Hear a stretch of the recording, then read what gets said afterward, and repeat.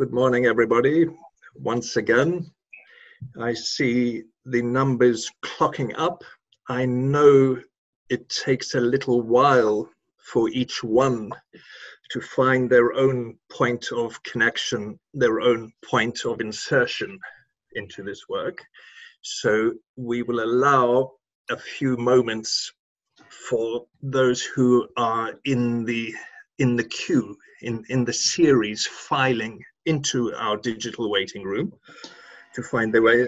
It's good to see that Marina Venica has found her way into the room. Good morning, Marina. But each one of you, wherever you are joining us from, whatever your time of morning, time of day, time of evening, whether this is the first time you are joining us or whether you have been with us from the start of this journey together, I welcome you today to the 9th installment of the London Society's seminar reading, Seminar 17, The Other Side of Psychoanalysis. Today's chapter, chapter 9, The Ferocious Ignorance of Yahweh, is probably the shortest chapter of this seminar in terms of pages. This might lure us into thinking that we can perhaps take a breather, given the pace of reading. The pace of the weekly seminar has certainly meant that we have to stay up to speed with the work of the seminar, given that life has not exactly been on hold on other fronts. So there's this whole series of questions and secondary references accumulating around our work on the seminar, various avenues for exploration branching off on all sides. We've also seen that there are no easy chapters in this seminar. And I would like to think that this particular chapter might be considered as, shall we say, just the tip of the iceberg. In some way, a hidden peak in the sequence of seminars, of sessions in this seminar. In one sense, it constitutes the culmination, the quilting point of the arguments that we have seen Lacan pursuing through the previous chapters of this middle section, entitled From Myth to Structure.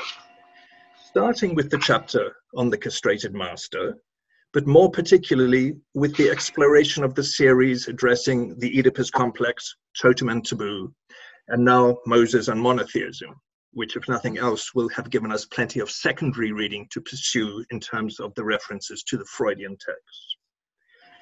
Here we see Lacan's exploration of the myth of the father in Freud, examination of the status of the father, the paternal function, as distributed between the three registers, symbolic, imaginary, real, and in particular as indexed on the question of castration. In this particular chapter, we will see Lacan seeking to prise open the relation, the distinction between prohibition and castration, opening up a new horizon for the psychoanalytic clinic.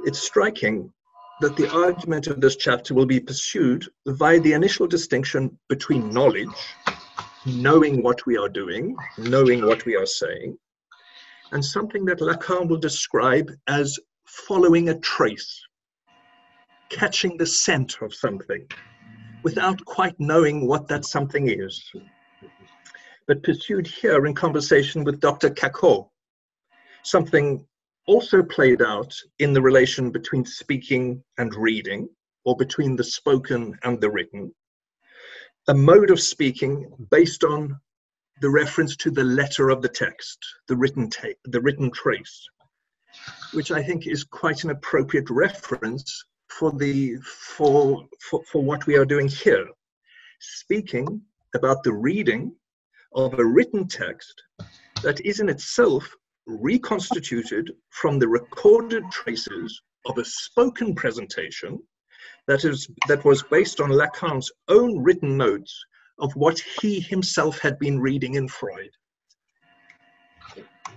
So when I say this chapter might be considered the tip of the iceberg, it's not just in terms of the platform on which it rests, but also, shall we say, because this chapter in the sequence of presentations in this seminar is pitched between the previous session, which was devoted to the reading of some of the questions and answers that make up Lacan's text Radiophonie, again, a written text that is the basis for a spoken broadcast, a text that in itself could form the basis for an entire year's work, but of which we do not yet have a published English translation, but contains some of the essential written references for some of the themes that are being pursued in the course of this seminar. Let's also not overlook the following chapter, chapter 10, the questions and answers on the steps of the Pantheon on account of the closure of the faculty due to a strike. This chapter would also repay close attention, even though it is not included in our particular trajectory in this seminar. Not because you can feel free to ignore that chapter, but primarily because in planning this chapter, 12 weeks somehow seemed to provide the right framework for the project. And so we found ourselves excluding the extra chapter, the +1, which is by no means surplus to requirements, but which constituted to some extent the awkward 13th term that disrupted our misguided quest for some kind of symmetry. Speaking of the 12 weeks of our journey, I will also take a moment to mention, without wanting to get too far ahead of ourselves, that after today's seminar, we have only 3 more episodes of our work together on this project. I've mentioned before the anomalies of the subjective experience of the passage of time as measured by our trajectory through this seminar, most of all during this period of enforced suspense, when some of the conditions, the external conditions of our existence might have been put into suspense. But as I'm sure each one of you will have experienced in your own way, the drive does not go to sleep, does not cease its pursuits just because some of the external dynamics of our existence are on hold. So even as we get closer to the end of this series of seminars, where it is still no clearer what kind of future we are in fact working towards, how this will all end, what kind of promised land we might be being led towards. All we know is that it is unlikely to involve dying of shame. All this merely to urge you to take your opportunity to pursue the reading of this seminar, to formulate your questions. Maybe not even so much in the expectation of receiving the answers that we might have hoped for, but for each one of us to leave some kind of trace, some kind of subjective mark of this experience that we have undertaken together in relation to the reading of this work of Lacan.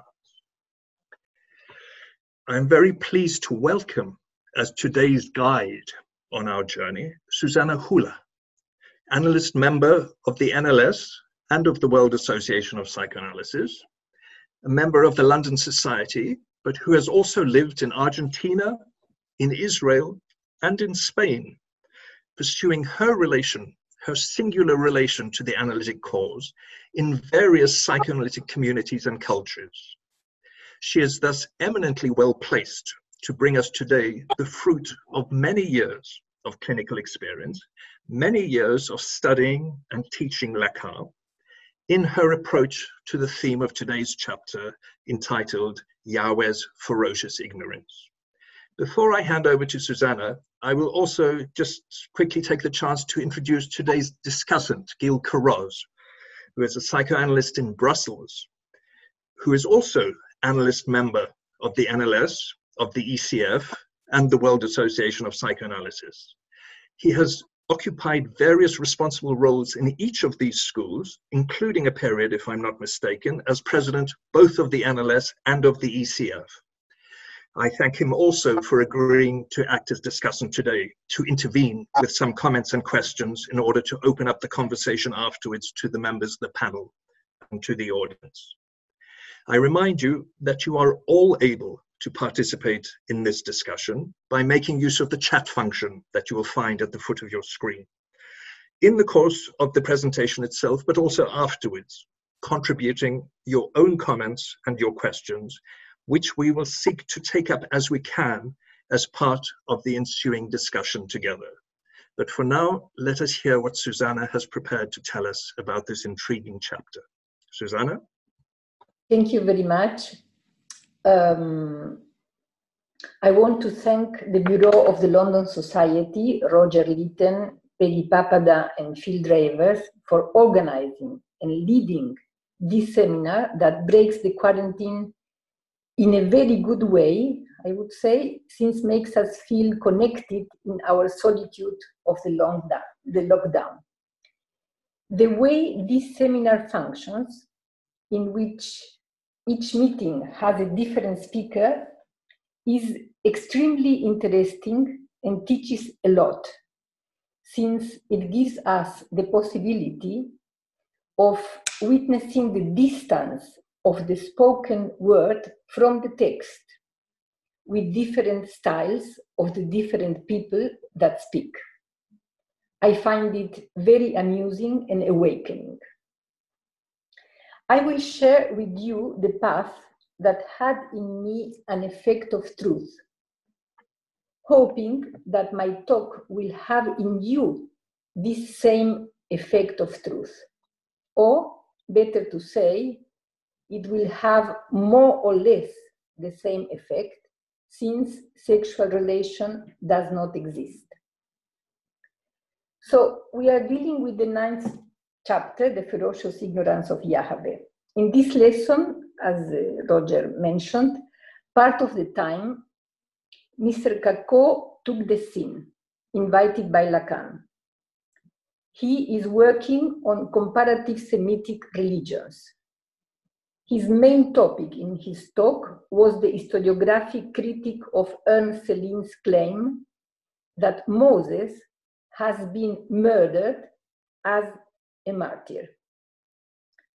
Céline read the book of the prophet Hosea, which is the only one of the prophets that mentions Moses and his heroic lead of the Jewish people out of Egypt.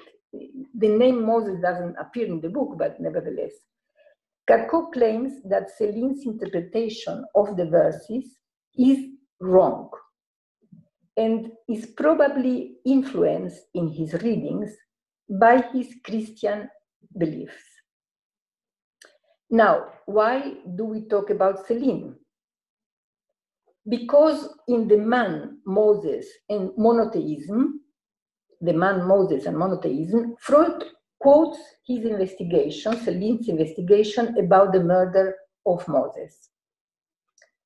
Now, Lacan's question is, why did Freud need to state that Moses was murdered? Freud connected the history of the Jews with a hidden feeling of guilt due to the murder of the original father, the Urvater. Freud was looking for an answer to a burning question. What can explain the suffering of these people and the amazing fact that they still want, or they are compelled to, or are under the zwang, the compulsion, to be Jewish, and they persist as a people? He considers the Christian religion as the one that solves the problem of this unconscious feeling of guilt through redemption and identification with the prophet that is killed and becomes the Son of God. Freud, while writing this last book on a great man, Moses, was a witness to the ascension of the National Socialism, and he could, by sure, hear the voice and the low German language of Hitler in the radio. One of the unpronounced questions in the book could have been, why Hitler? How did he become a leader, being so bluntly the very opposite of a great man? Now, Freud begins his book with a kind of apology for stating that Moses was not a Jew, but an Egyptian. He says, depriving a people from a man that this people celebrates as the greatest of its sons is not something that he will do happily or carelessly, more so being himself a Jew. But truth, Freud says, is above national interests. Now, today, since Lacan's 16th and 17th seminar, we are not so sure about the power of truth, and we are aware of the impossibility of a truth about the real. In 1956, said Lacan, Seminar 3, the chapter 17, in English, page 214, that in writing Moses and monotheism, Freud makes you feel that analysis is absolutely inseparable from a fundamental question about the way truth enters into the life of man. The dimension of truth is mysterious, inexplicable, since man accommodates himself to non-truth perfectly well. According to Lacan, this is the question that is troubling Freud to the end in this book, in Moses and Monotheism. Freud's answer to this question, and according to Lacan's reading, is that truth is mediated by the ultimate meaning of the idea of the Father. The Father belongs to a reality that is sacred in itself, more spiritual than any other, since nothing in lived reality points to its function, his presence, his dominance. How does the truth of the Father, how does this truth that Freud himself calls spiritual, Freud called it Geistigkeit, how does this truth come to be placed in the foreground? The thing is thinkable only by means of this ahistorical drama inscribed in the very flesh of man at the origin of all history, meaning the death, the murder of the Father, a very mysterious myth, impossible to avoid in the coherence of Freud's thought. Moreover, Lacan reads in this book a mi fine, me funai, but Peggy Papada told me that I have to say mi fine, of the old Freud, meaning would have been better not to have been born, which Lacan quotes from Oedipus in Cologne. And we can find also this kind of thought in sacred texts like the Ecclesiastes and the Gemara. In the Gemara, it was a topic for an important discussion between two different schools of thought, Beit Hillel and Beit Shammai. The outcome of that discussion in the Talmud was, it is better for man not to have been created. But since he has been created, he should examine or to rummage his actions. As to Lacan's question, why did Freud need to state the murder of Moses? I found very clear Miller's development in 2003 in the last lessons of seminar Un effort de poésie, where he says that for Freud, the compulsive character of thinking and believing in religion can't be based only in communication, because that is only communicated from mouth to mouth is under the logical thinking. It would not have the character of a zwang, of a compulsion. An imposed thought in the modality of the necessary, as it is the religious belief, has to have been repressed, has to have been introduced in the unconscious, and only in this way can a tradition come back from repression and constrain the host in its spell or its curse. For Miller, this is the secret of Freud's invention of the murder of Moses, the Egyptian, that brought monotheism from outside, from Egypt. The S1 as extreme, coming from outside. Freud applies the clinic of trauma on the crowd, on a community. And in this clinic of trauma, the ideas and events of the time of the trauma have been forgotten and repressed. Only after generations, thinks Freud, Moses' truth comes back. And then we have two Moses. I never was told that in the kindergarten. The fact that the master signifier has been forgotten makes it irreducible, indestructible, and can't be tamed by logic. From this, Miller proposes that Lacan answered to this book of Freud with his invention of the discourse of the master. Since Freud's book teaches that only when repressed, the master signifier has immense power. More fundamentally, Miller says, the book is a question about the drive. That is, about what the drive has as deranged, unhinged.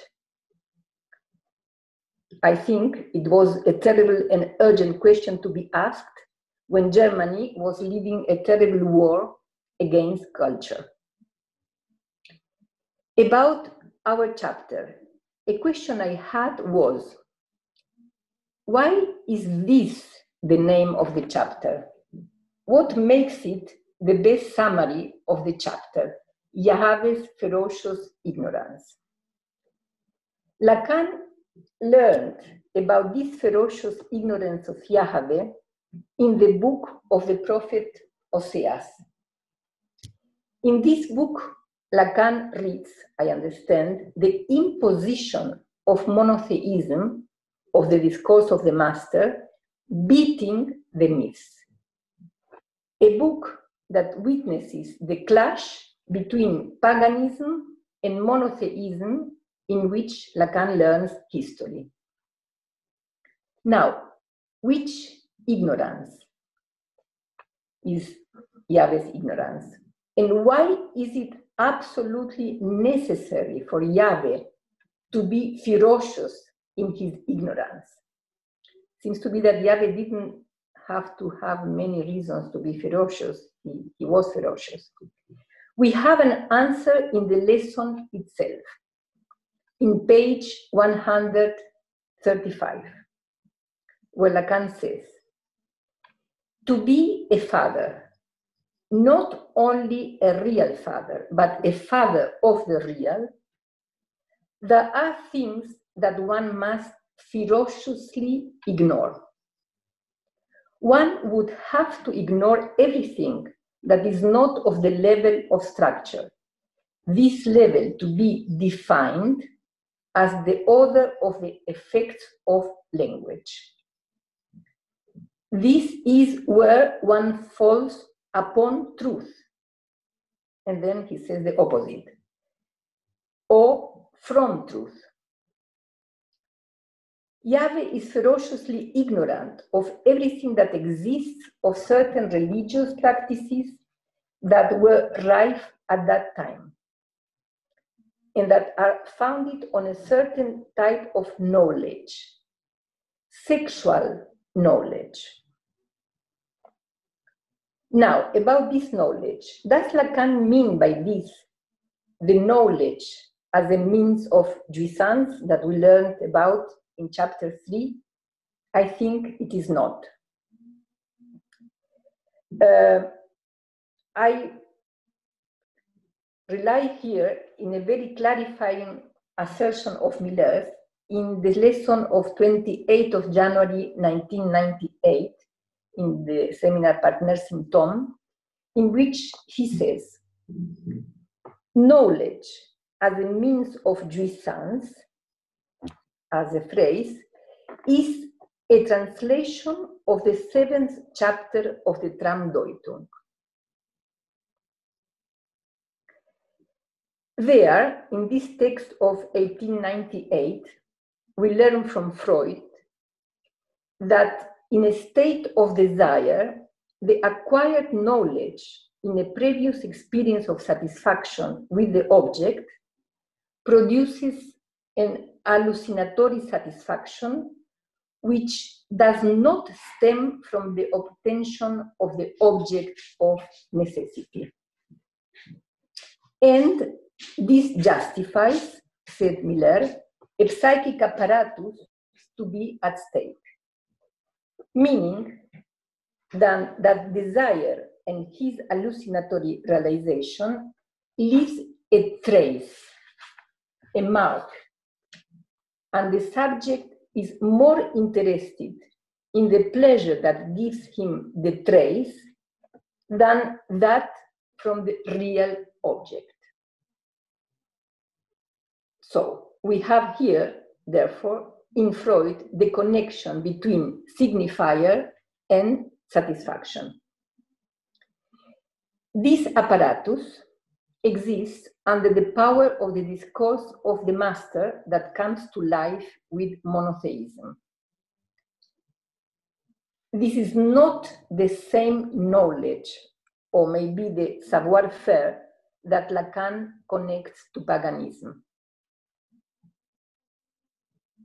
Now, what does it mean that God ignores what exists?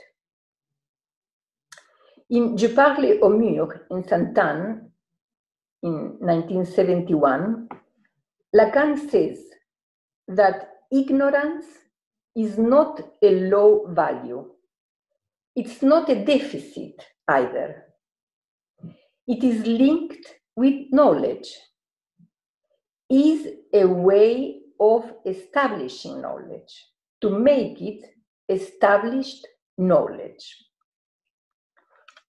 That is why he could say that Oedipus became a master, but by having erased the question of truth when he solved the riddle posed by the Sphinx. Established knowledge is the opposite of truth, of the effect of truth. It does not search for an effect of truth.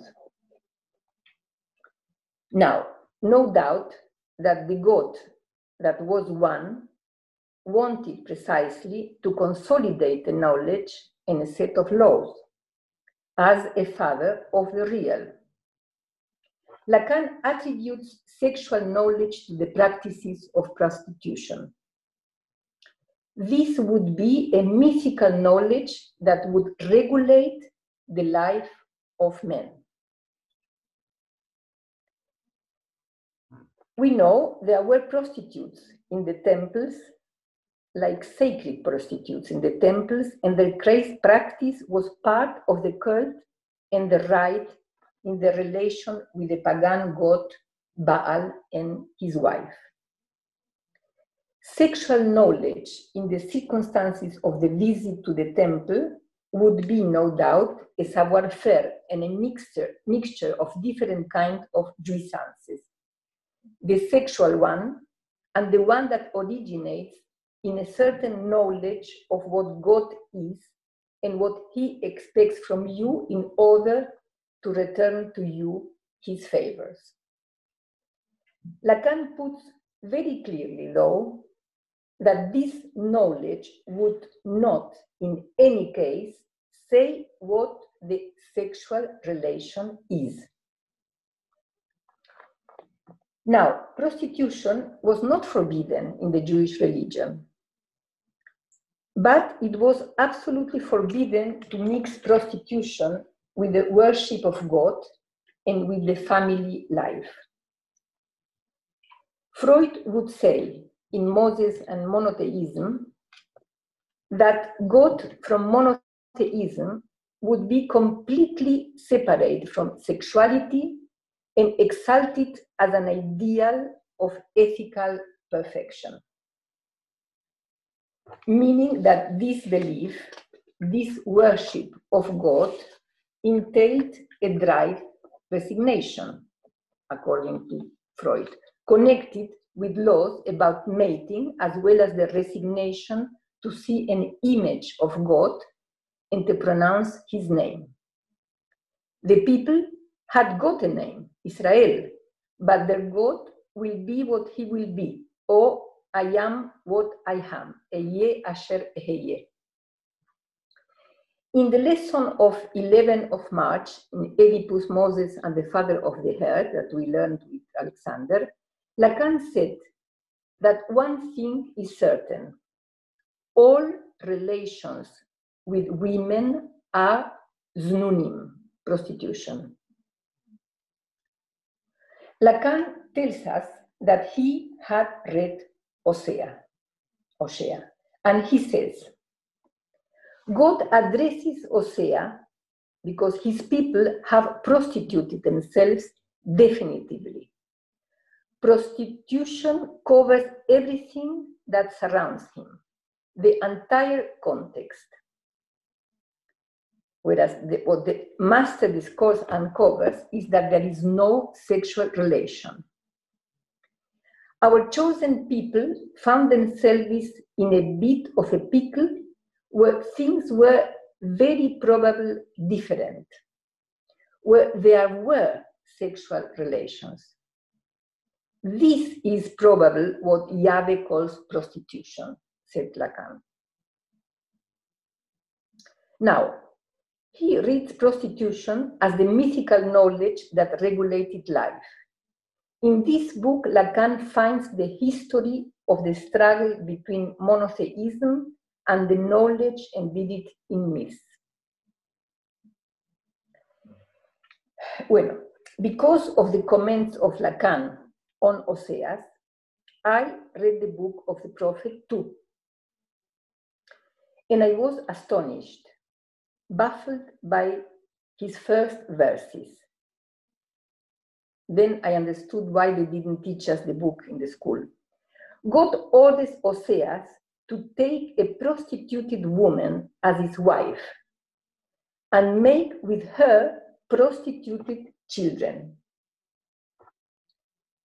At this stage of my preparation of this talk of today, I had to call Jerusalem to a great rabbi, since Lacan says that every rabbi is great.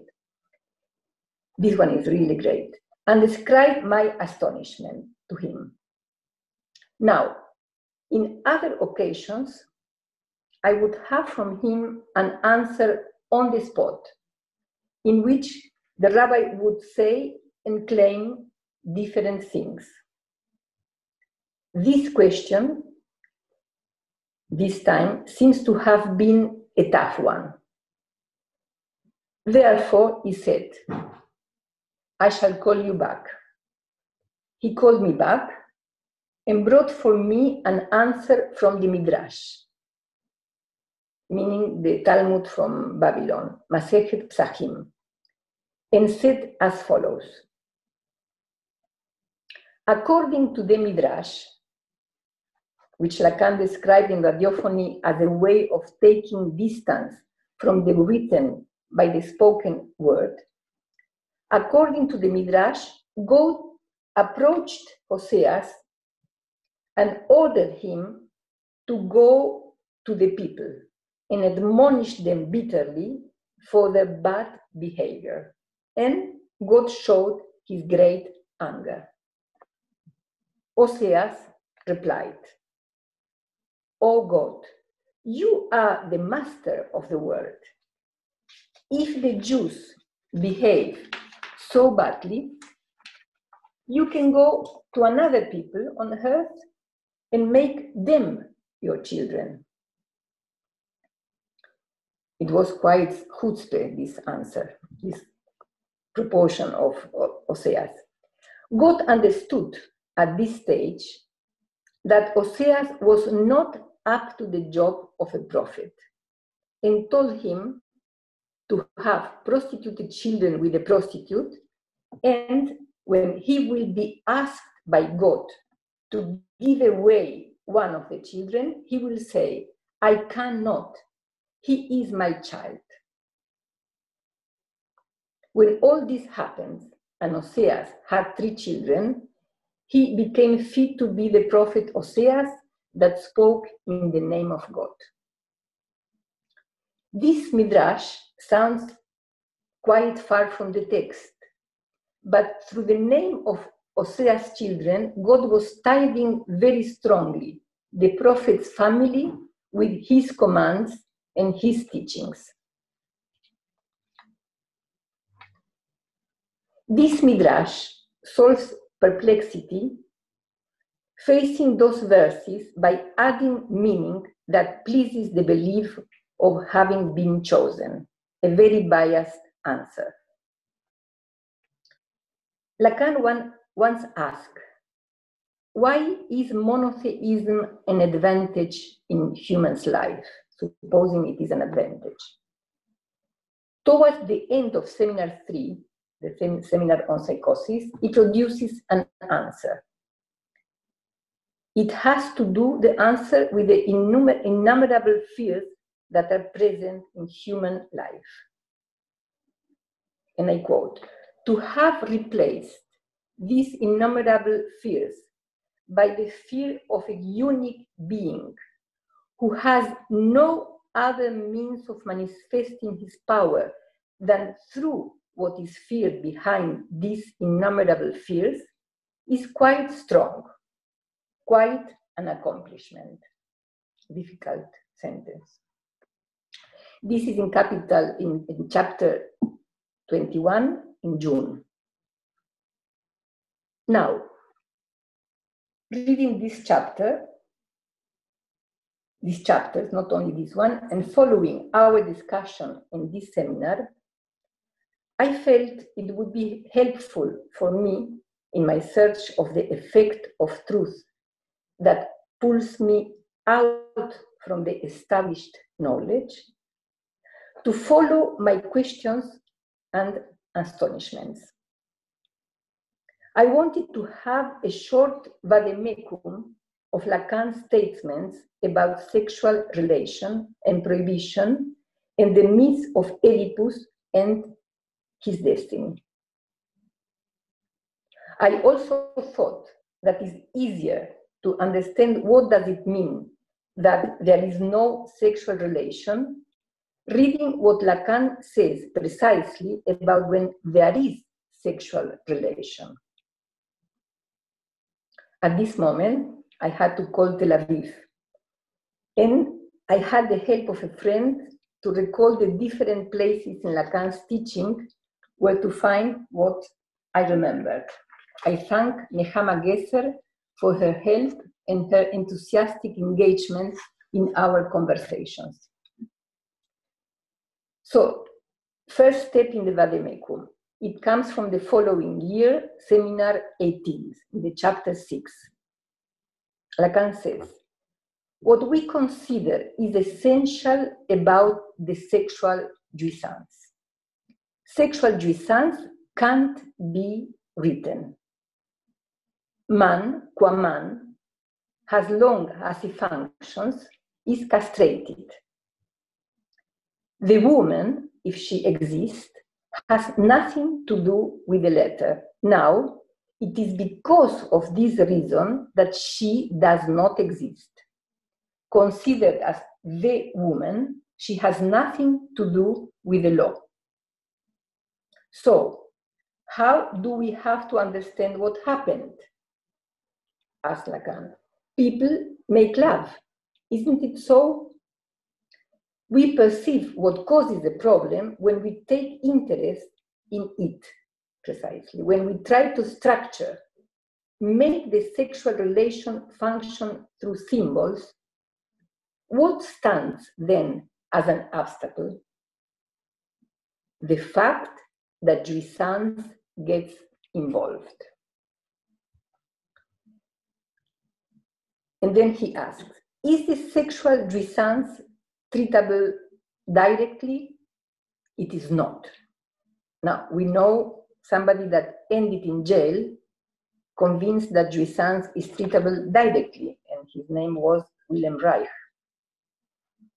Well, is it jouissance treatable directly? It is not. And that is why speech exists.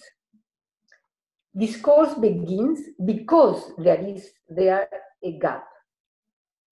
We could also say that the gap is produced because discourse begins. Again, one thing and the opposite.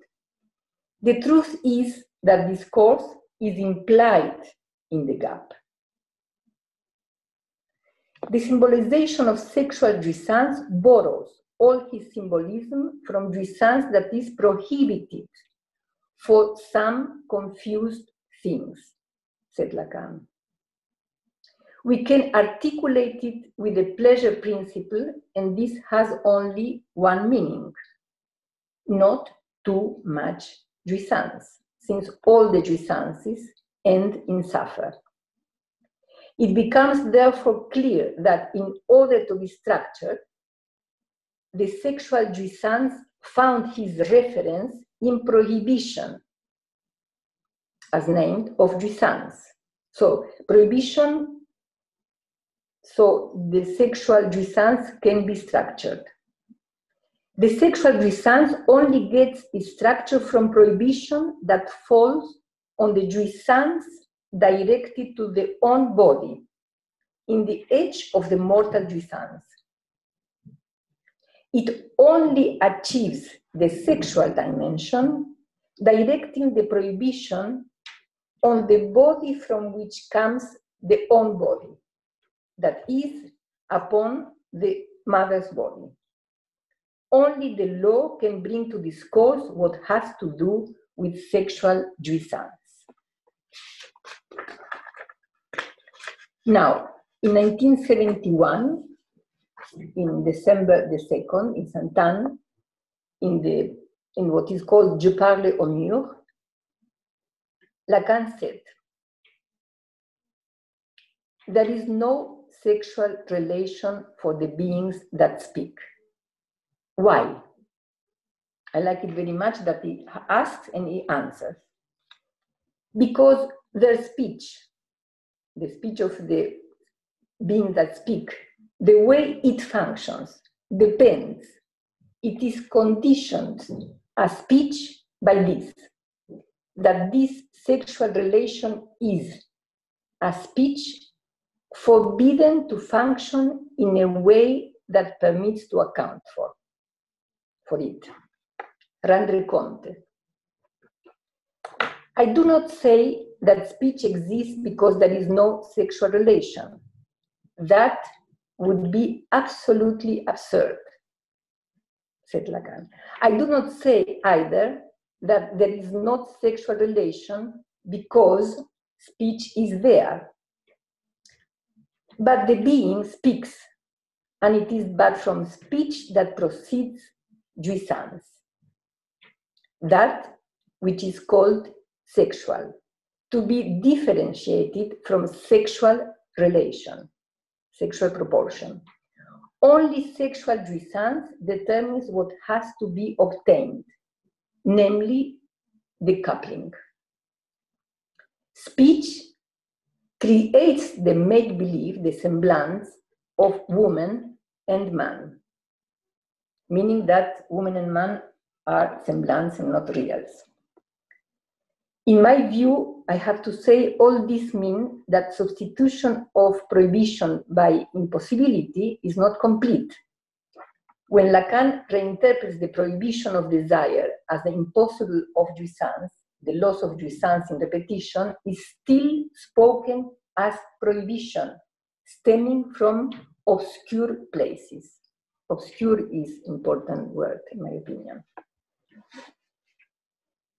And now, the 17th of February, 1976, in the Santon, he said, to the extent that there is a Santon, there is no sexual equivalence.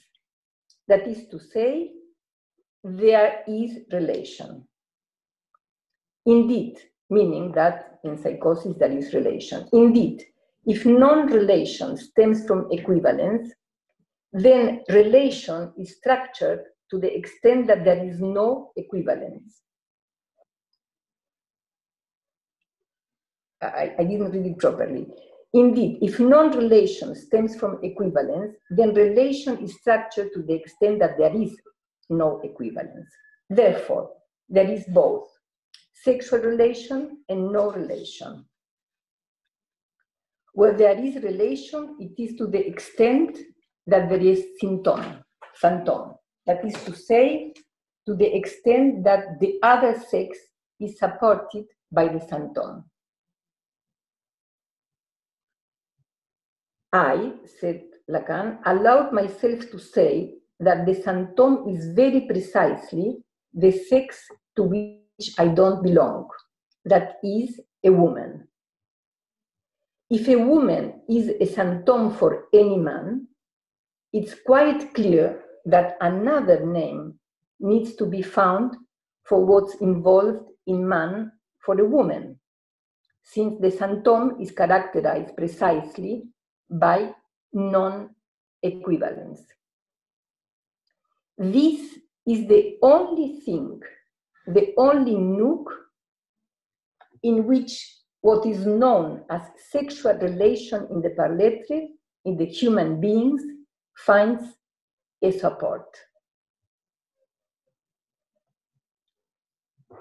That was in Saint-Thome. Now, in L'Insu qui sait de l'ambiguïté l'amour, the 15th of March 77, he said, I don't recognize all the women.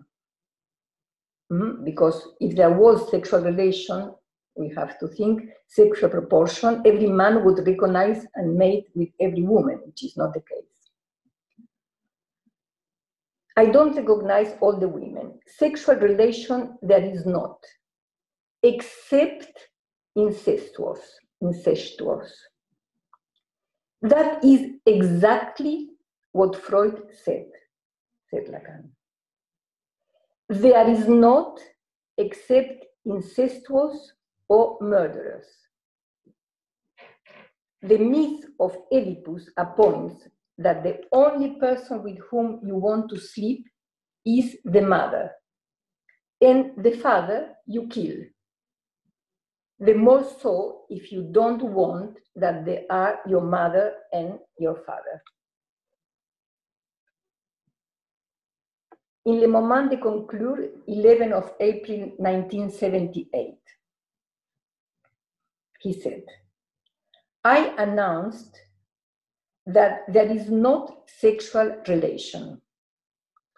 It is the basis of the psychoanalysis. There is no sexual relation except for the neighboring generations.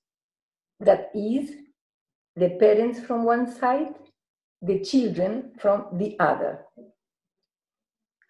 It is what the prohibition of incest faces. Knowledge is always linked with la asexualité. There is no sexual relation but thoughts, and this is, I think, very important for our discussion. There is no sexual relation but thoughts orient themselves. They crystallize on what Freud has called imprudently the Oedipal complex. The tragedy gave him in this form a myth, something that states that it is not possible to prevent a son from killing his father. So here I would like to stress that thoughts orient themselves. You can't think without an orientation. Sexuality is unthinkable without an orientation. When Lacan says that the Oedipal complex is a dream of Freud's, we have to remember that a dream, what I said last week, that a dream has a navel which connects it to what can't be said or thought. Means, this dream of Freud's has a connection to the real, and the law that prohibits incest is a real, I think, being the basic law of human society. Lacan says that it is not that the Oedipal complex has nothing to do with what we do in analysis. But we learned that it became a serious obstacle. We learned that, helped by Lacan, of course. It became a serious obstacle when it became a myth that would regulate analytical work, or even worse, it would regulate the life of the analysants. This dream of Freud became established knowledge that obstructs the way of the truth that appears in any analysis if you are able to listen. When you are stuck with the established knowledge, you can't listen. I think that I understood better what Lacan meant in his critiques of the complex, reading the case of the flight talks, which is a case that has been published in Brussels. A case that he mentions in different occasions, in Seminar 4, Seminar 6, and in the direction of the cure. We see there, in Lacan's description of Rotlebovis's description of the case, we see there that the analyst pushes her patient to acknowledge his Oedipal desires. And as a response to this real presence, I put it in brackets, of the analyst, he concludes that in order to be cured, he has to sleep with the analyst. That's what the analysant concluded. After this logical conclusion, the analysant takes action and enjoys, finds his truth, not the analyst's truth, in what is called a transitory perversion, during which repetitions he feels for the first time that he is really alive.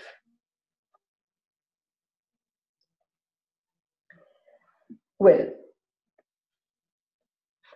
for the end of for this part of our seminar, before our discussion, I will say that many years before all this, far before the Second War, but when fascism had already begun to show his claws, in 1920, Freud stated in his essay, Psychology of the Crowd and Analysis of the Ego, that, and I quote, "The sexual drives restricted from their goals give way to enduring connections due to the lack of total satisfaction.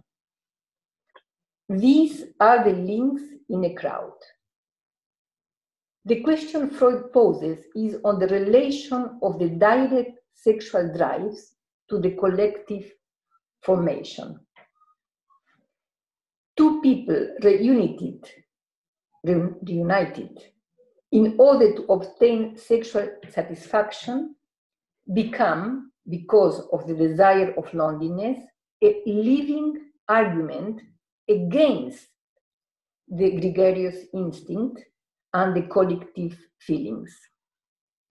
The influence of the crowd, from the other side, exteriorizes as shame, and jealousy protects the election of the sexual object from a collective tie. In the orgy, from the other hand, love and real election disappears, and all the objects have the same value." I wondered if this is what meant Lacan when he talked about the fact that the Jews were having sexual relations. Freud again. Amorousness appeared quite late in the relations among men and women. Therefore, was also late the development of the opposition between sexual love and collective tie. I find this very important. And to the end, the love for the woman breaks the collective links of race, nationality, and social class. And in these ways, achieves an extremely important civilization work. Thank you. Susana, it is we who must thank you. I find myself, let's say, just about at a loss for words to formulate my appreciation for the way you have taken us through the ploughing of this field and rendering it fertile for us. Not in any way, shall we say, in terms of adding to our knowledge, but rather more, and far more importantly, by putting in question everything we think we might have known on these questions, which, shall we say, seems to me a far more productive and provocative use of knowledge, in the sense of using knowledge to produce questions, even the questions we don't know how to formulate, let alone how to answer. But as you yourself said, when you set out, in order to produce effects of truth, and maybe it's the effects of truth that have the capacity of transmitting something beyond the question of a communication of a knowledge, something you formulated very clearly for yourself as you set out. Now, I'm not going to ask I'm going to restrain myself from asking the questions because I know Gil has some comments prepared, but I can't help just commenting on how striking I found the most minimal formulation that you brought into focus for me, putting into parallel the rise of monotheism and the rise of the master discourse. It's not something that ever registered for me. And the consequences of simply running those two questions alongside each other, for me, are profound in terms of tracing out the consequences. In what way would the rise of monotheism amount to the establishment of the master's discourse? And that would, in terms of the political consequences, that would allow us to pursue the other brief articulation that you made right at the start of your talk, where in contrast to the question, why Moses, you posed the question, why Hitler? And for me, that's so powerful, because in contrast to the question, why Moses, why the great man, why the great leader, instead we see the flip side of the question, how is it that these particular characters, the very opposite of a great man or a great leader, can come into the position where they have the dominant effect in our cultural times? And we don't need to look very far for examples in our times. So there's plenty for us to discuss and plenty for us to follow through this using the framework of what you've elaborated for us. But first, I'm pleased to be able to ask Gil to make some comments and raise some questions for us to discuss together. Gil? Yes, thank you, Roger. I also had this impression that many of the points you bring. Sorry.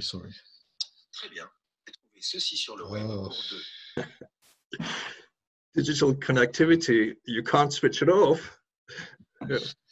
Yeah. I also had this impression that you ask questions which are provocative and force us to get out of our habits. Some formula that we repeat again and again. I put the question here, and then this is very interesting. I want to also to thank you, Susana, for this exploit of a commentary of a chapter that is not a whole speech of Lacan, but that is in itself Lacan's commentary of the paper of André Charcot. Cacot, pardon, sorry, Cacot, not Charcot. Whom he invited to be put in the picture, Mio Parfum. I don't know how to translate it, Mio Parfum. Gil, could I ask you to put, Susana, could I ask you to mute your microphone, because I think we might getting feedback from Gil coming through your microphone, and that's making it a bit difficult to follow. That's the only thing I can. Gil, can you just rephrase that last bit, which was difficult to hear? What I said, it's the, yes, it's, Lacan says that he invited Cacot in order to be mis au parfum of a knowledge about exegesis. Alors, mis au parfum, I don't know how to translate it. I translated it, put into the picture, or... Yeah, or maybe catching the scent. Something about is that the phrase? Yes, about the exegesis of the Bible, the one that is not allegoric, but go through a kind of a work on the letter. By the way, the example that was given to you by the rabbi is not this kind of interpretation. I think it's we can see that in the Midrash there's many. It's not the only way to interpret. The little story of Hosea challenging God and God's reaction. It's I think clearly allegorical interpretation, and not a work of not a kind of work on the letter. I think you give us a very good key to read all the chapter in the commentary that you made about the title. We are used to think of the God of Abraham as a ferocious one, the one who is always angry on his chosen people, cruelly punishing him, etc. We distinguish this God, the God of Abraham, from the Christian God of the universal love, and also from the God of philosopher who guarantee the reassuring of knowledge of science. But reading carefully the title, we see that here the ferocity of the God of Abraham is not exactly that one. It's not the fact that it is punishing his people all the time, even though it makes part of it, but it's first of all a ferocity of his ignorance.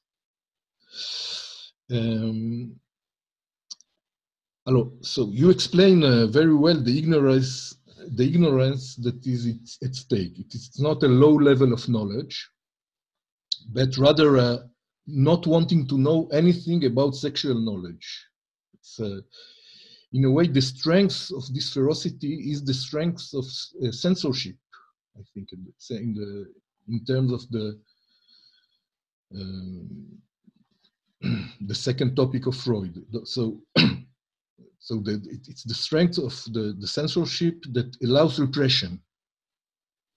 Moreover, if it's a not wanting to know anything about sexual knowledge, it also the condition of the existence of an established knowledge.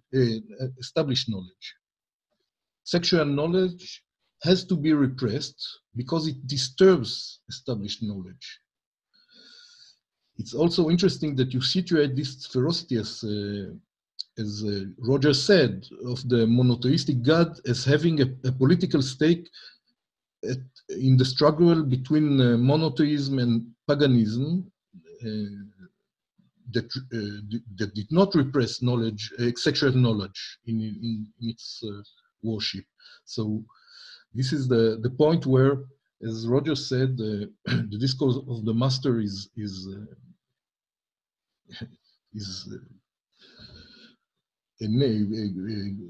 gives birth to the discourse of the master. And you also show us that after Lacan, this ferocious operation of repression is not attributed to God anymore, but to language itself, to the structure. And I think that's why Lacan, for example, in the preliminary question, say that one cannot say anything about his sexual knowledge, about his prostitution, about znunim. One cannot speak about his own sexual practice without being obscene.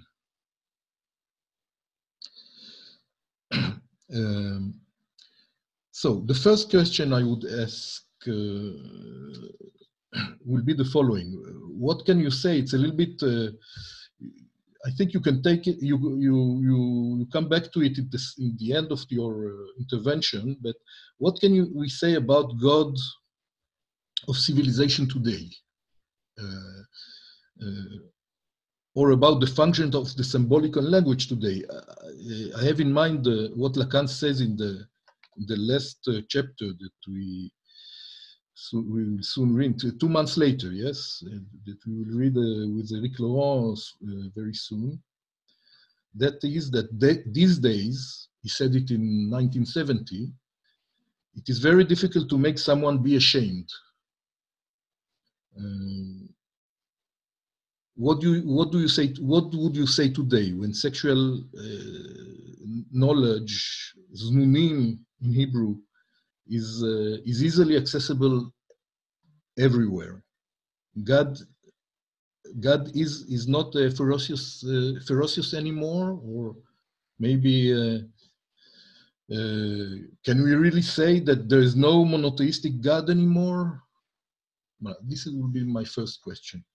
I have 4 more, but that are shorter. But, Susana, how do you want? Would you like to respond to that? Yes, bueno, Okay.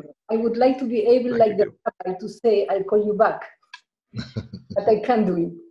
So I think what is ferocious today is the push to enjoyment, the push to jouissance. Yeah. Now, no doubt that the obscenity of the pornography internet and the obscenity of the reality shows changed our culture. You see it in the analysis. Mm-hmm. You see that people, in order to teach, for instance, I had in analysis the principle of a word of psychotic word in Verjakov. And he said that he will show something through a movie to the nurses and the doctors of his ward. And I decided to stop him. And I told him that a reality show won't teach anything, that he has to think what he wants to teach before he shows. It was not a very psychoanalytical intervention, but I had to do it, I thought. Now, that comes together with the fact that nowadays you are ashamed to be ashamed. You are ashamed of wanting to close the door when you go to the bathroom. In the movies, you see people chatting and shitting together. So I don't know what to think, if it is because a lack of God, or because we have the Yazidis think that God has 2 faces, the Yazidis. One face is a good God, and the other one is a bad God. It's one God, but it has 2 faces. Mm-hmm. I think we are now with this face of the God, the face of the God that he is jouissance. This is something that Lacan said in this seminar, in page 166 66, excuse me, in English, in which he says, when I say the use of language, I do not mean that we use it. It is language that uses us. Language employs us, and that is how it enjoys. This is why the only chance for the existence of God is that he, with a capital H, enjoys, and he is jouissance. So maybe my answer to you would have to be that we are in a moment in which God is everywhere, the God of jouissance. So, Gil, before we go to the next question, I think Florencia had something to add. I don't know whether it's on that question. Florencia, do you want to add something or save it for later? Yes, thank you, Roger. And thank you very much, Susana, for this wonderful reading of this chapter. It's been incredibly teaching. And it made me... Can you hear me okay? Yes, very good. Okay. It made me suddenly remember a supervisor I encountered when I first started my practice some 20 years ago. It was in a very big psychiatric hospital, about 1,800 beds. And it was an encounter with the clinic that, as you can imagine, didn't have a lot of veiling. And this supervisor, I brought a case, and it was a man who had converted to several religions throughout his life as a way to build some solution. And when I mentioned something, the supervisor told me, "And have you read this?" And it was a reference to Judaism. And I said no. And she got very angry and she told me, "You cannot work with psychosis in particular and with psychoanalysis in general without studying history of religions." And I never forgot that. And so this is what your presentation evoked for me. Thank you. It's also been a fine reminder that one can't practice psychoanalysis without studying a bit of Lacan. Gil, did you have another question? Yes, I have 4 of them. I don't know if I have. The last one is an hypothesis about the effect of truth that Susana found in this chapter, as she told us. The second one is about truth. You said that you found this very nice formula of the ultimate meaning of the idea of the Father, which ultimate meaning, which is truth for Freud. That's what truth for Freud. But there were two nuances, in the definition of truth that you made. The first one was the murder of the father itself as an ahistoric event, which is printed on the flesh, as a letter, and come back later as a truth and as the truth of faith and religion. This was the first. Afterwards, when you spoke about the function of ignorance, you spoke of truth as knowledge about sexuality, which is the opposite of the established knowledge that is not searching for an effect of truth.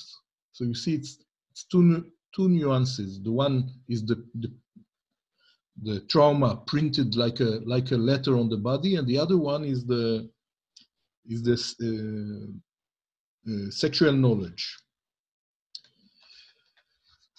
So here we can see also the connection between the murder and the murder of the father and the sexual knowledge. The two of them are traumatic. The two of them, you cannot tell them.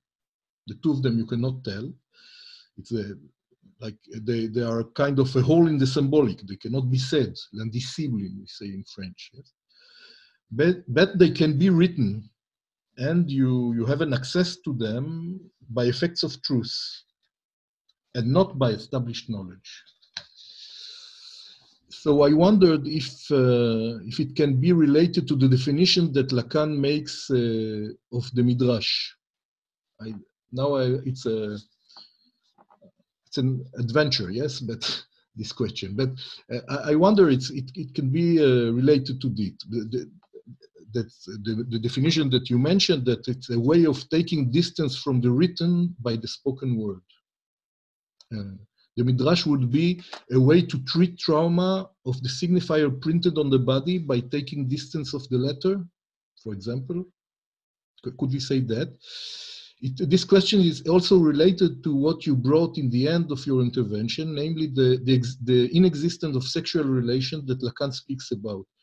Here there's no letter anymore, because precisely if there's no sexual relation, it is because it cannot be written.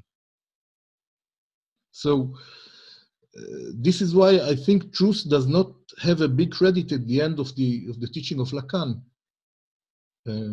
because it cannot say anything about something that is not written, the real. Truth effects are nothing but a make-believe, if we think it like this. Susana, you will need to unmute yourself now. Thank you. I agree with you, Gil, and I thank you for having read the paper so thoroughly. That's why it has changed our behavior when interpreting, and that's why we come to a state of the best interpretation is the cut of the session, and the best interpretation is a cry, not a word. Yes, I think that in analysis, we try to let the patient, not bother him, because if we don't bother the analysants, they do a very good work. So we have to try not to bother the analysants and let them try their way of lying about what is written.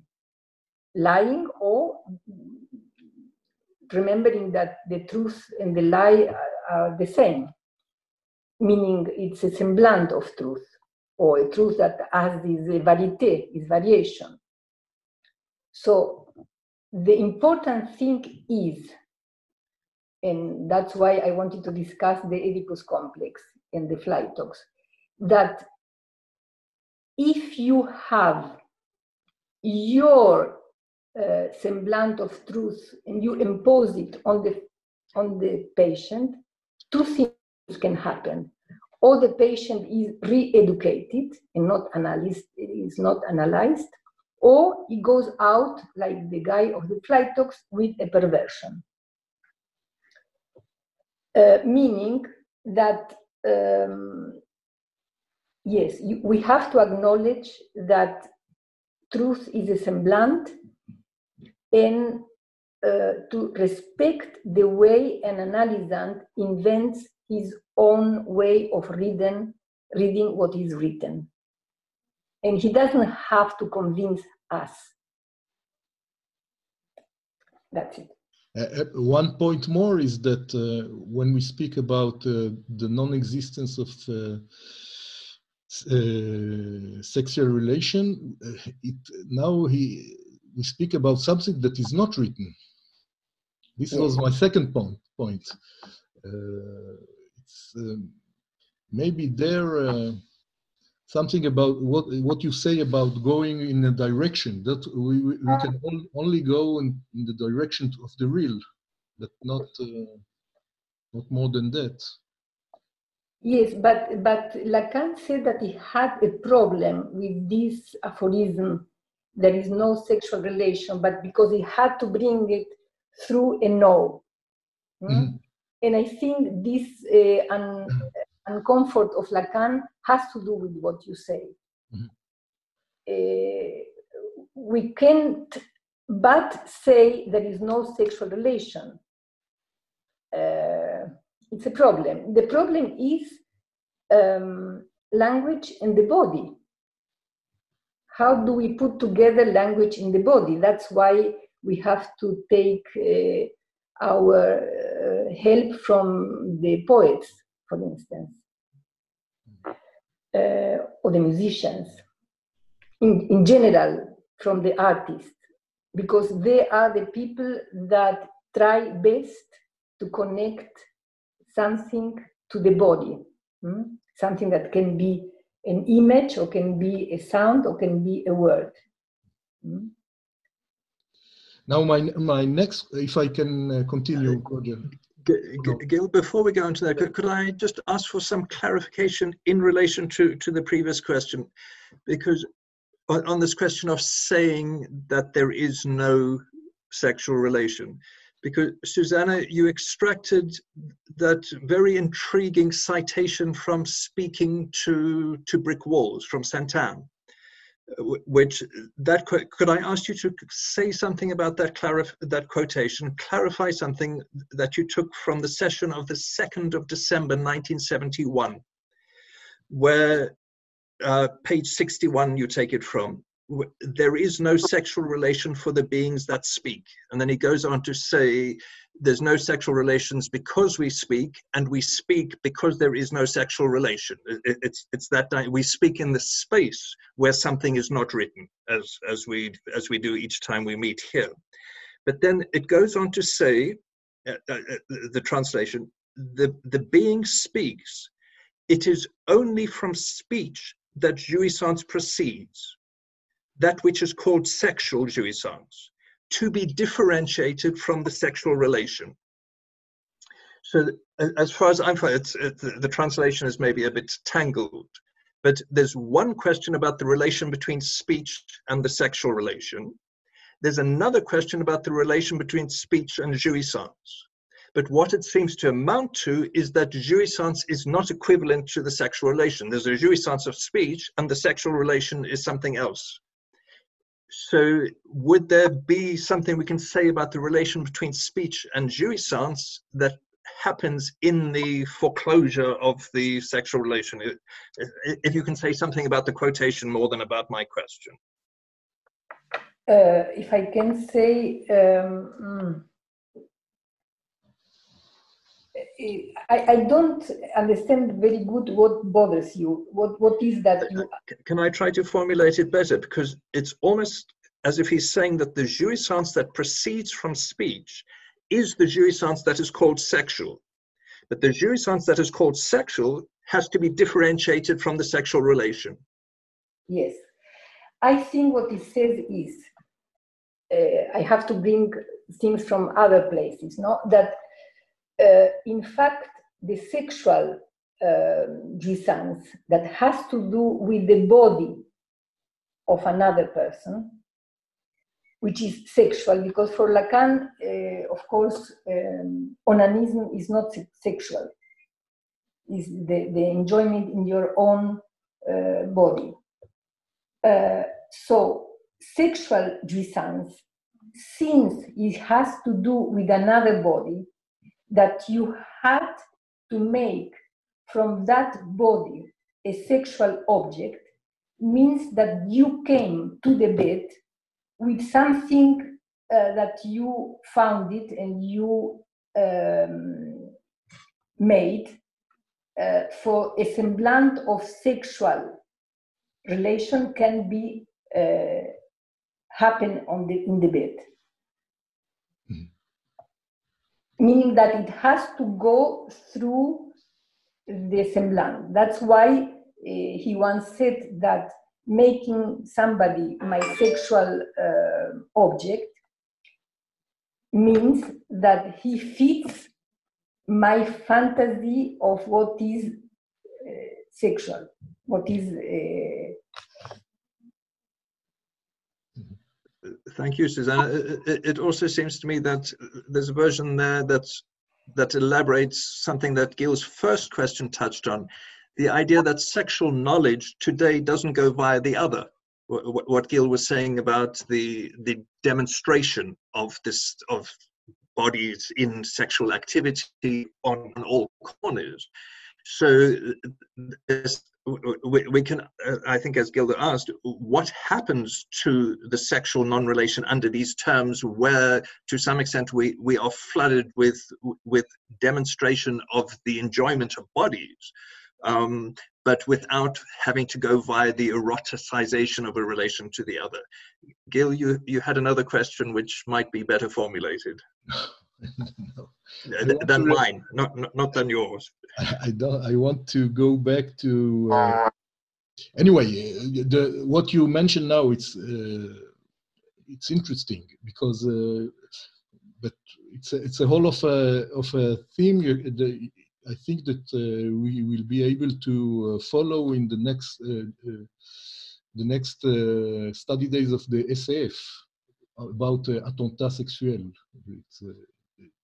This question, we try to take this question, civilization, the question of civilization into account. But I wanted to come back to the point that you already answered partly about it, but about the case of the fly talks. I think it is very useful what you said about it, and maybe it's worth to develop it a little bit more. I remind only the point that is treated around this case. It's the patient's dream about a man with an armor, yes, moving forwards behind him, armed with a needle of fly talks, yes.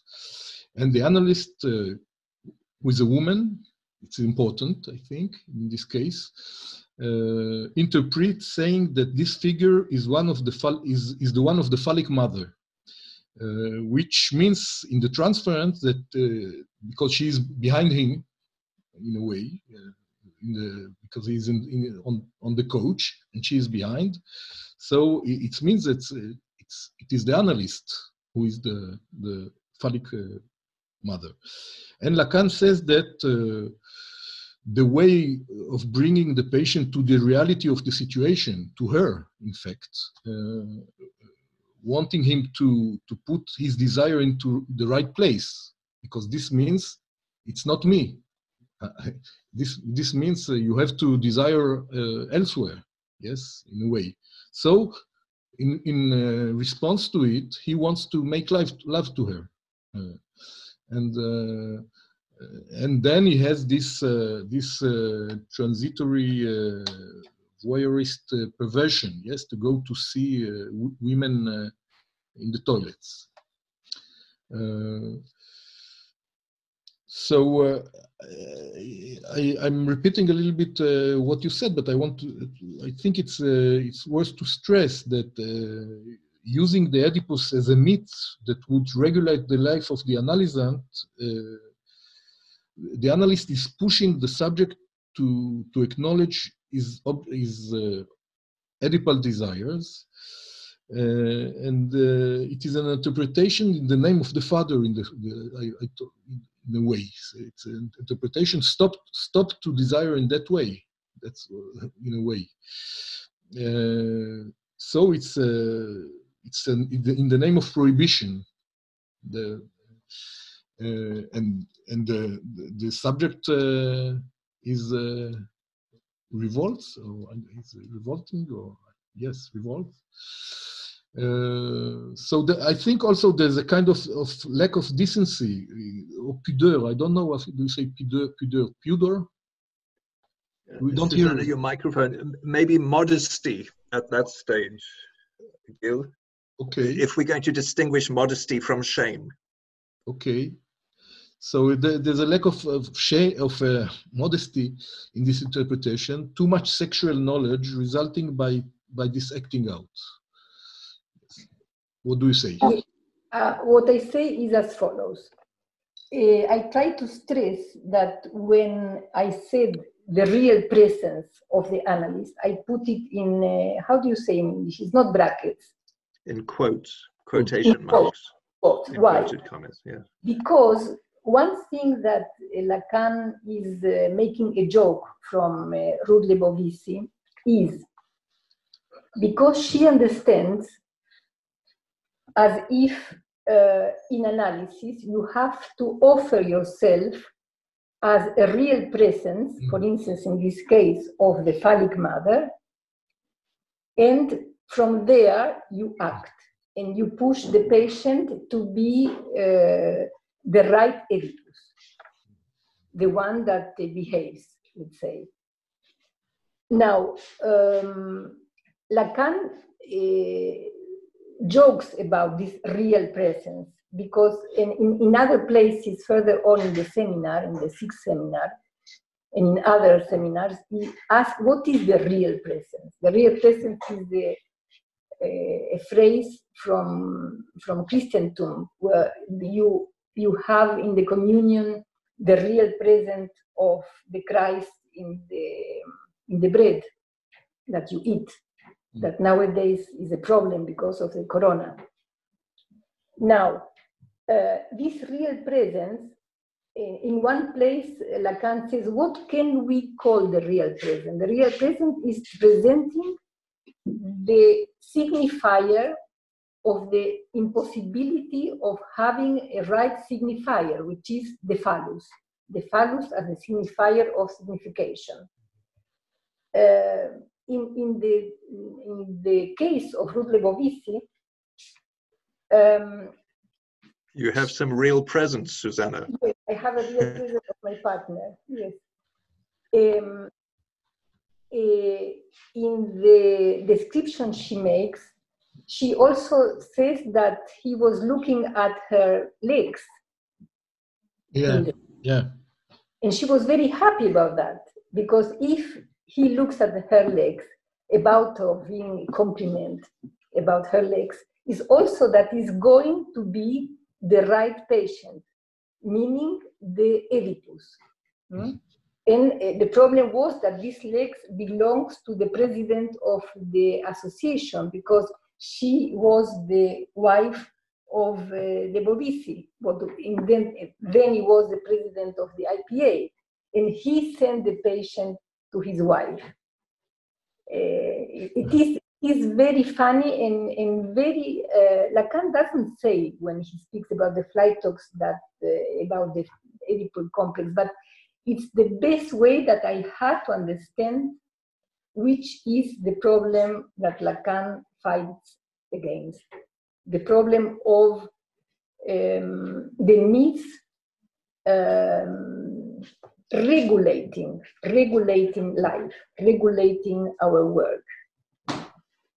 In the beginning of the seminar, when in the first lesson of this seminar, the 17th, he criticized himself and he says, oh, I am looking for meaning. I am looking for meaning. And he says again, well, that's what we human people do. We look for meaning. And in analysis, a way of having meaning very at hand is the Oedipus complex. But you have to wait to see what is the meaning that the analysand will invent. Yes, I think it's very good to learn this case in all situations. Thank you, Susana. Gil, I know Vicente had a question. Shall we just, Vicente, if your comment is still live, with Vicente Palomero, and then we'll follow up with. Yes, first of all, thank you very much, Susana, for your reading, your interesting reading of this seminar, this chapter. Susana, can you mute your mic for the feedback, please? Yes. Just going back to the conversation, the dialogue that Gil and you had 5 minutes ago, because there have been lots of things after. And I was wondering if we could reread the title of this chapter, saying that instead of making a certain homology between Yahweh's and the unconscious. I mean, why we could probably say, because Gil said that the sexual relationship that is not written, what is and the dialogue was about what is written and what is not written. This is the thing. This is the subject thing that we are dealing with in this chapter, and I wonder if we could not say that the unconscious, we could call it the ferocity, the unconscious ferocity, in regarding the question that the unconscious does not know that there is no sexual relationship, that the knowledge of the unconscious is a knowledge that, like Yahweh shows us in the myth, Yahweh does not know, ignores that there is no sexual relationship. So we could reread this question of not being written as a definition of what is the unconscious as such, the Freudian unconscious. And I would even say that in this chapter, we see that Lacan starts an operation of eliminating, we could say, the myth of the dead father. By taking a concept from Lévi-Strauss, which is the term of equivalence. Because what is striking in this question of the myth is, I mean, not the Oedipus only, because Lacan says the Oedipus complex is a dream, it's Freud's dream. Then Moses and monotheism is an oddity. It's a strange text. We all agree with this. And totem and taboo, which is the real myth, the Freudian myth, is totem and taboo, which is a myth of the real father. Lacan wants to eliminate the myth of the dead father and replacing it with a question that we could call it, pointing out the equivalence between the dead father and the jouissance of old women, which is at stake in this question, in this seminar.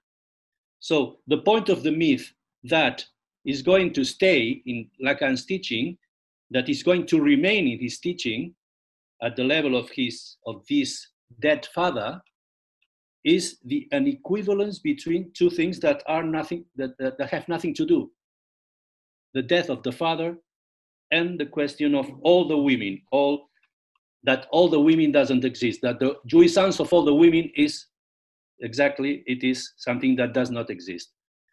And I think that this is going to be developed by Lacan in the following seminars, especially in the seminar d'un discours qui ne serait du semblant, of a discourse that wouldn't be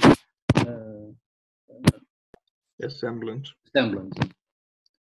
No, in that was something that I thought when listening the question that Gil asked Susana, the question about what is not written. So we could say that the ignorance of the unconscious, that the unconscious ignores that there is no sexual relationship, and that it always repeats a knowledge which, not knowing that there is no such a thing that a sexual relationship.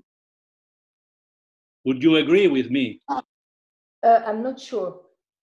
I'm not sure. I shall go to the beginning of your path because you made a very long travel, which I find it very good one and very teaching, this intervention of yours. But I would like to do something with the beginning. When you said, you proposed that we could take the word Yehovah and put the unconscious there, I remembered my beginning of studying Lacan with Masota, because he was in Buenos Aires then. Before he loved you, he loved us, the porteños. Now, what we find is in the unconscious, Freud says you can't know that there is a vagina in the analysis, because what exists in the unconscious is the phallus, because of the universal theory of the phallus, meaning our psychic apparatus is built on a delirium according to which everything has a phallus. And from that point of view, yes, the unconscious is ignorant of the fact that there are animals that are men and animals that are women, because there is only one signifier, which is the phallus. Now, when in Saint-Thome, Lacan says that there is no equivalence, because I didn't mention that because the place I chose for the quote doesn't say it, but what we can understand from Saint-Thome is that when a person is not in the discourse, is not part of this delirium of the universality of the phallus, there is no equivalence in the unconscious between the woman and the man. So there is sexual relation, because when do we have sexual relation? When the two parts that participate in the act are different, are completely different, which means that there is no equivalence. That's why he says in psychosis there is no equivalence, therefore there is sexual relation. Whereas in the regular people, in the neurotics, in the unconscious, there is an ignorance of the fact that we are built differently, women and men. We don't know what is this difference. We can't say it because it's a real that can't be said. We can only invent make-believes of what is a woman and what is a man. But you said many things that we could make a seminar about what you said in your intervention. Was not my intention. Just yes, proposing that if there is no, if the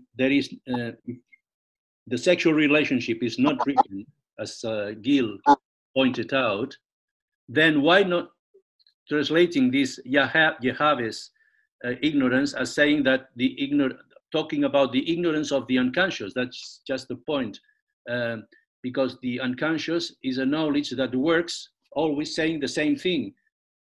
That is to say, not knowing that there is no sexual relationship, which is not written. Just this. Thank you, Vicente. Each time we open this terrain, we see, yes, we could elaborate a whole seminar around some of these questions. Just a brief comment on that question of equivalence, because I think it's something that struck me in your elaboration, and it also goes back to a version of Gil's initial question about the contemporary civilization, because to some extent, aren't we faced with a civilization of equivalence? The very democratic principle is each one equivalent, and the whole question, shall we say, of the whatever we call it under the guise of feminism, is equivalence for all.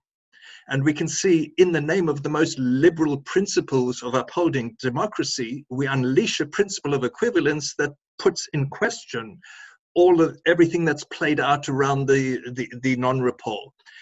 How we trace out those questions at a social and political level would again be a question, shall we say, for another seminar.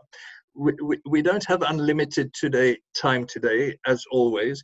I know that Rick had flagged up a question, and I know that Gil probably has another question in store.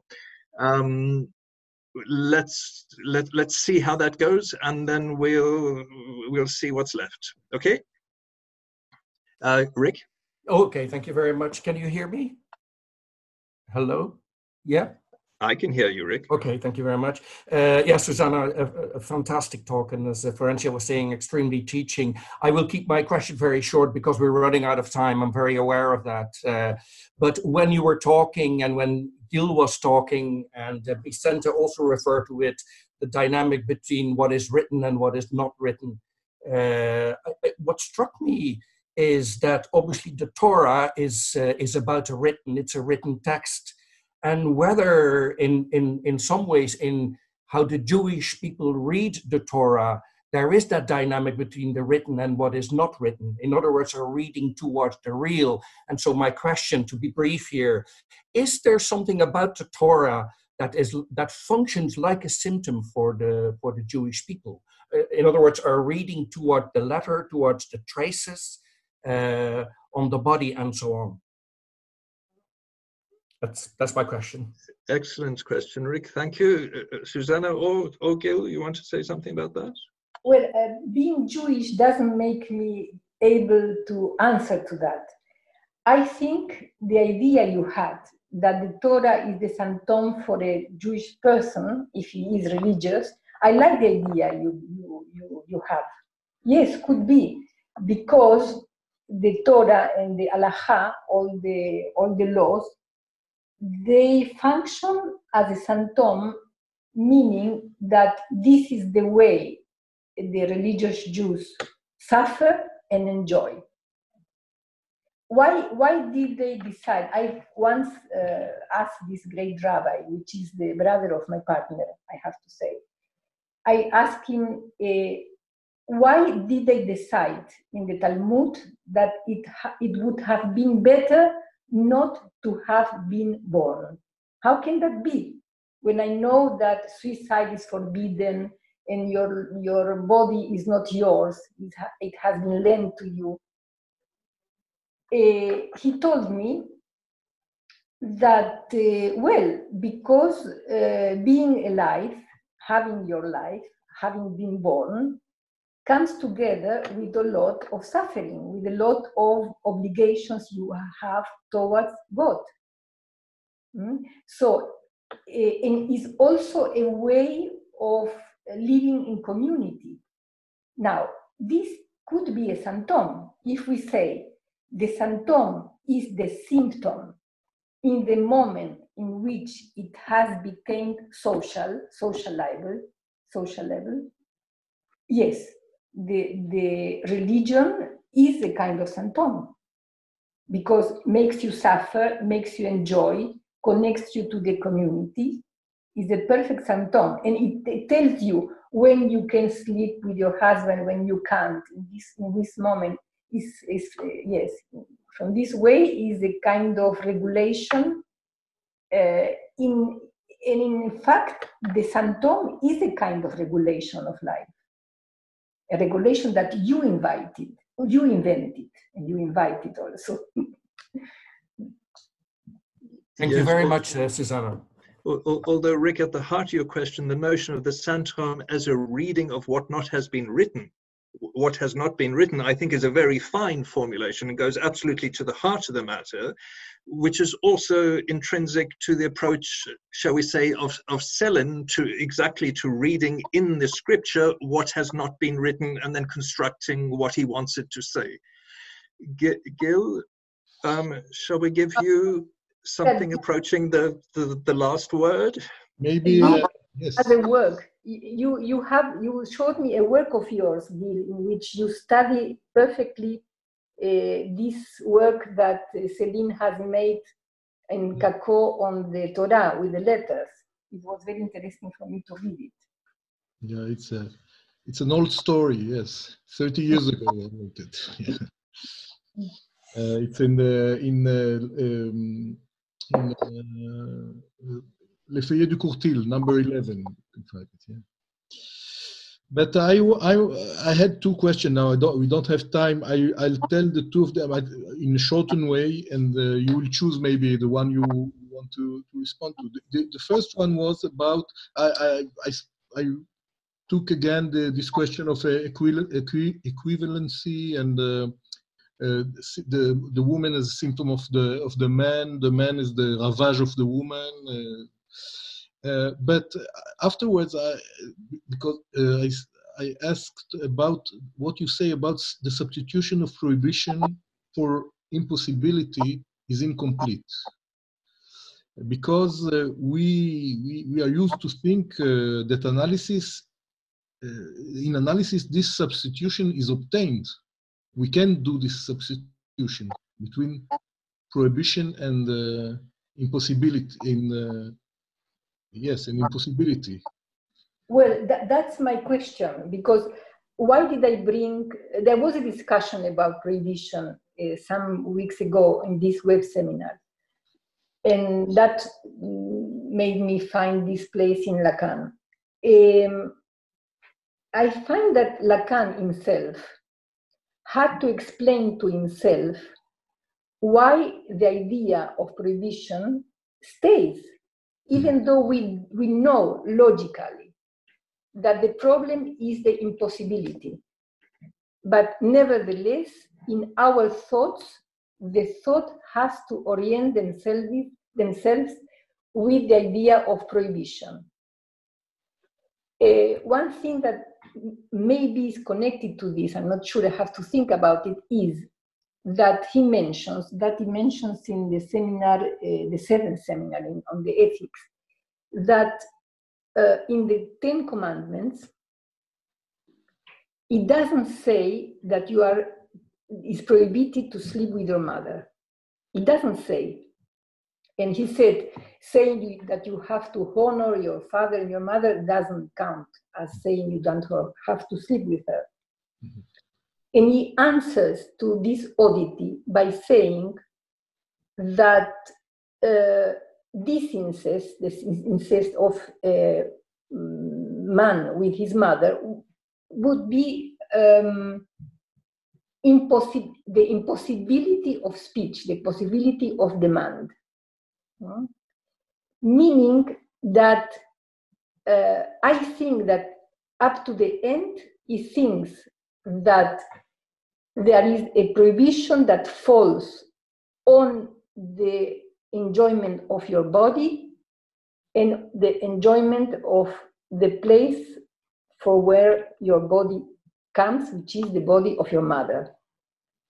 And I think that we can't get rid of that in our thoughts.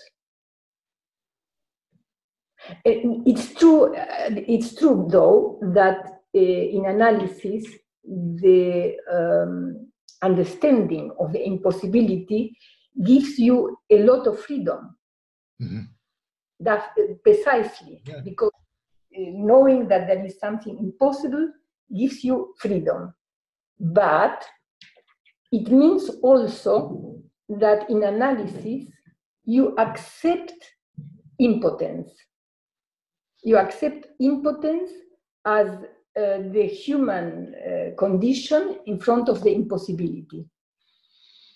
And Miller has a very nice comment when he presents the Je parle mieux, and he says something, I don't remember exactly the words, but he says that psychoanalysis makes us friends with impotence. At least the impotence respects the real. Impotence respects the real. So in analysis, we come to be friends with our impotence and with the impossibility. This is very interesting, yes. We could, this case of my analysis with Freud of Gardiner, there's a little story there of someone who is in analysis, and he becomes impotent during analysis, at the end of analysis, and he comes to complaints to complain in Freud's seeing Freud. I finished my analysis and I'm impotent. And Freud listened to him 45 minutes, and then he follow him. He goes into the door and tell him, "Now I see that you are somebody, a good guy. That you are a good guy now." Yeah. We don't hear you. We don't hear you. There was a story between women because he came to Wien. Yes. The mistress. Yes. And he was impotent with the mistress or something like this, or with the wife. I don't remember which of them. Yes, I think it means that now that you are impotent with your wife, that you are not infidel. How do you say? You're not faithful. Faithful for now that you can be impotent with the woman you are not faithful to. You are somebody. You are a good man, good guy, something like that. It was a Lacanian intervention of Freud. Yeah. That's excellent. I thank you all so much. We arrive at the point that Susana mentioned of something that can't be got rid of, but also something which remains to be said at the point where something never ceases to not right itself. I thank Susana in particular, Gil for his assistance, all of you for this demonstration, shall we say, of the power of speech and multiple voices in conversation in working this terrain, and especially Susana at the last, and Gil for opening up not just that furrow that takes us from impotence to impossibility, but maybe also opens up some echoes in the alethiosphere for next week's presentation by Geert Hurnet and Veronique Verroes. We look forward to seeing you all again next week. Thank you once again. Bye-bye. It was very good.